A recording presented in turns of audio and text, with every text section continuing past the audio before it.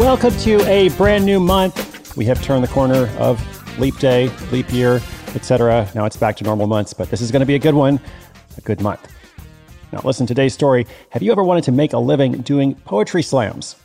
Well, me neither, okay? But listen, the more interesting question is it possible? In this story, when a down-on-his-luck writer composes impromptu poems for strangers in the street, he puts smiles on the faces of everyone he meets. Is this too trendy? Is it only a fad? Well, stay tuned for the story right after the ad.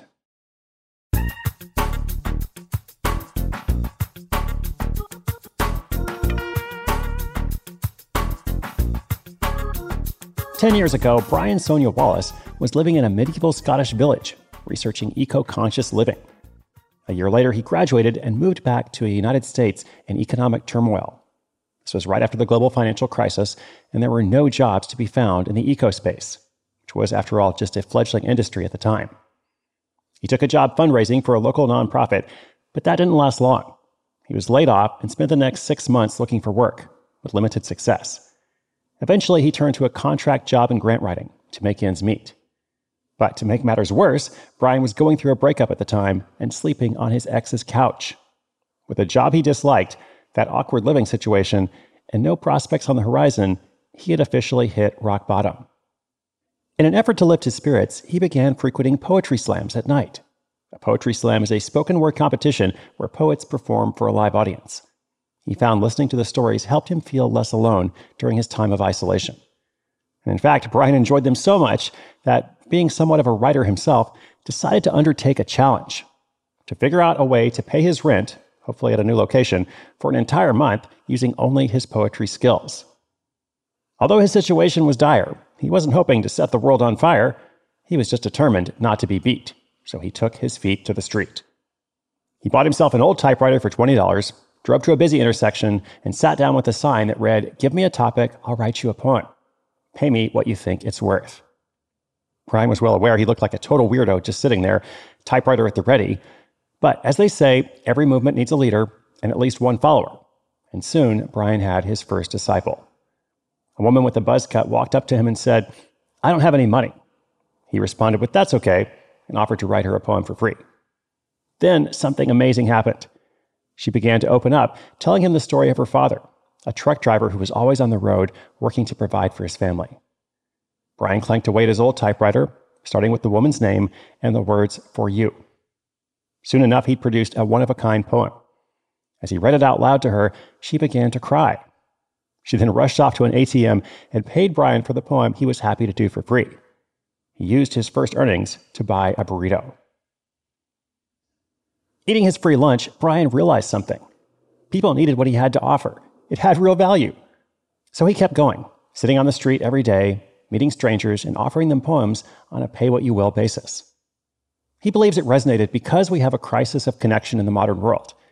We've gotten rid of so many of our old shared stories and are looking for new ones to tell us who we are and how we're all connected. His poems provide a small dose of that. The moment he knew this concept could be taken beyond the street was during a poetry session at Venice Beach near Los Angeles.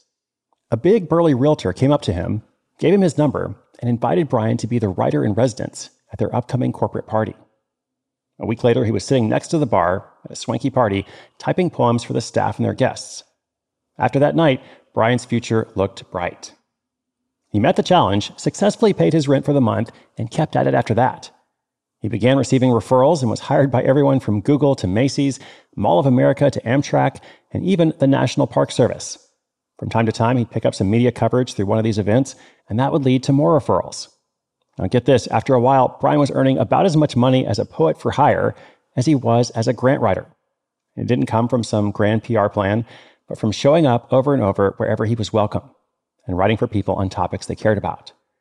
He dropped the grant writing altogether and picked up some work as an arts educator to level out his income, all while keeping up the prose on the street.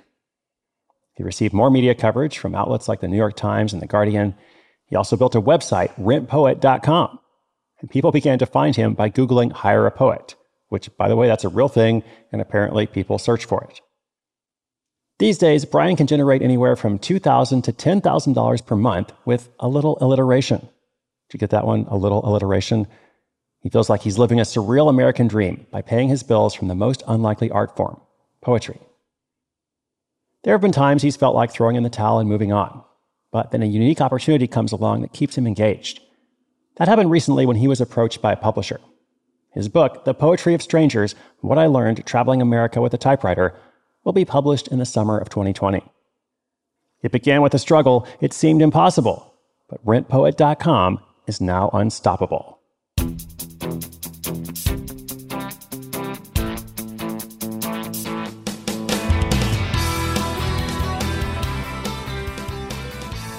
Capitalist poetry. How about that?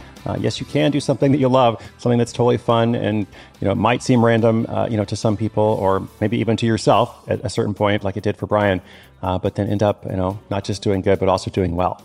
This episode reminds me of one from long ago, episode 252, for everybody out there interested in making money through poetry. That episode was called Managerial Accountant in Dubai Earns $1,000 a Month Hosting Poetry Slams. So, there's at least two people doing this. And by the way, March 21st is World Poetry Day, which is a UNESCO-declared day of celebration. Its purpose is to promote the reading, writing, publishing, and teaching of poetry throughout the world. So I don't know if you have to do anything to get ready for that, or if you can just kind of, show up, but that is coming up on the horizon. All right, congratulations, Brian, and good work. Thank you for allowing us to share your story. And listeners, no matter the drama, no matter the weather, inspiration with action is so much better. Today's show notes are at sidehustleschool.com/1156. We'll be back tomorrow with a non-rhyming episode. But I hope you enjoyed this one. My name is Chris Guillebeau. This is Side Hustle School.